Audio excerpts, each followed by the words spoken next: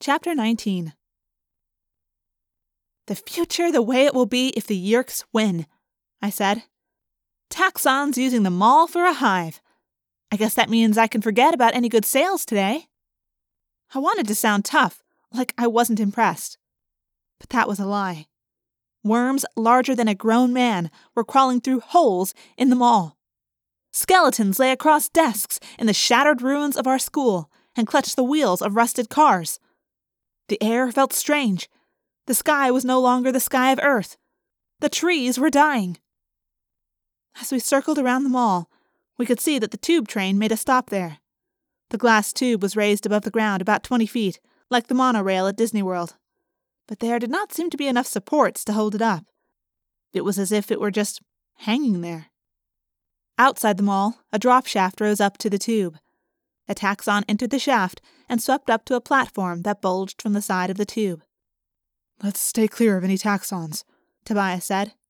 But Marco shook his head. "Why? Don't you see? The Yeerks have won. So any humans are human controllers. The taxxons would just assume we were human controllers." "I guess you're right," Tobias agreed. "Yeah, so we can go anywhere. Besides, I don't think the Ellimist brought us here to get us killed." I relaxed a little, realizing they were right. But still, there was a deeply disturbing feeling about all of it.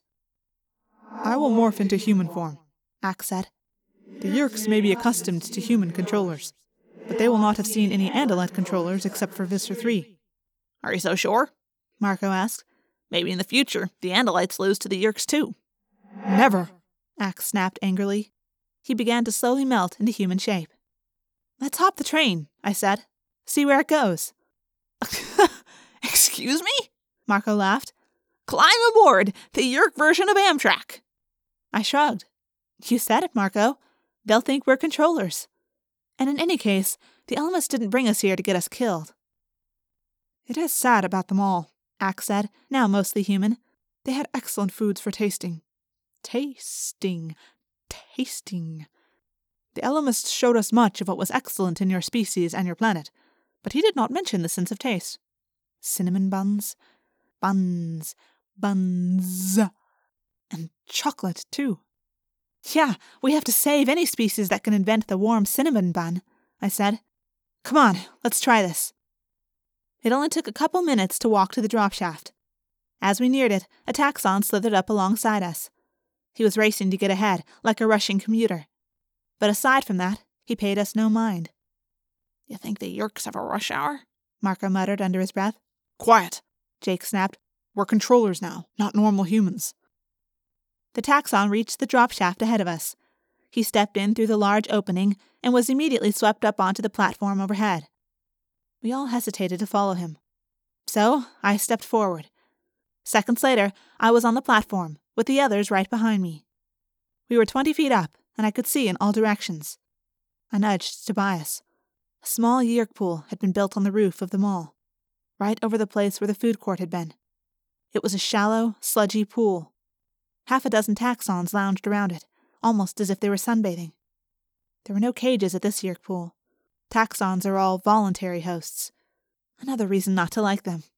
At least the Hork-Bajir had resisted the Yeerks. Suddenly, in a rush of wind, a platform came down the glass tube like a bullet. It stopped in front of us, and the taxxon quickly slithered aboard. We followed. It was not a closed car like a train. It was just a clear platform, open at the front end and the back. There were maybe 20 standard seats, half occupied by human controllers. Toward the back was an open area where the taxxon went. At the front were several larger chairs, much larger and made of steel with no padding. Those had to be for Hork-Bajir. Space for about 4 Hork-Bajir, maybe 2 or 3 taxxons, and seats for 20 or more humans. So there were far more humans around than either taxxons or Hork-Bajir, I concluded. We would not look out of place. The train launched like a bullet down the glass tunnel, but there was no lurch and no rushing wind. We just blew along at a speed that boggled the mind. The trip from the suburban mall to downtown usually took half an hour by bus. We made the trip in about a minute and a half. Jake gave me a look. We were getting off here. We rose and left the train. "Fast," Marco said. Beats the bus, I agreed. It was beyond strange, walking the streets of downtown. Entire skyscrapers were simply gone. Others now had wormholes for the taxons. I looked up 30 stories and saw taxons crawling up the sides of a building that used to be the headquarters for a bank. The tallest building in town was the EGS Tower. It was 60 stories tall. It still stood, almost intact, but for some reason the top 2 floors had been sheared away, then covered with a glass dome. Pale sunlight sparkled off the dome. It was almost like a beacon. Humans and Hork-Bajir walked the street, side by side, but not in large numbers. In fact, the entire city seemed far emptier than it should have been. We turned a corner and froze. That's where the city arena should be, I said.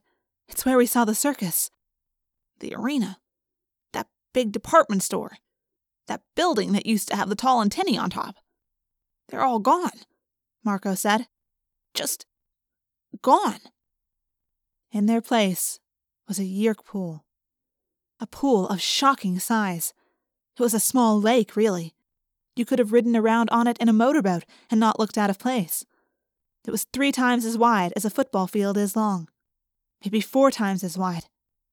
And all around it were cages, just like the underground Yeerk pool we knew too well. But there was a difference here. The humans and Hork-Bajir in these cages no longer called for help. They cried, they sobbed, or more often they just stared blankly into space. But they did not call for help. They knew there was no help coming. They knew that hope was dead. We just stared, the 6 of us. Just stared emptily. A human controller brushed past us, jostling me as she went. "Excuse me," I said in a sarcastic voice. A mistake. I knew it was a mistake as soon as the 2 little words were out of my mouth. The woman stopped. She came back toward us. "What did you say?" she demanded. "Nothing," I said. But she kept staring at me through narrowed eyes. "What is your name?" I knew that answering Rachel was not going to work. She wanted my Yeerk name. I tensed up, ready for a fight. "Her name is not your concern," Tobias said. The woman sneered. "Oh? And why is that? You are spies, that's what you are. Spies!" "Her name is not your concern," Tobias repeated. "His name is your concern." He jerked his thumb at Axe. "Because his name is Visser 3.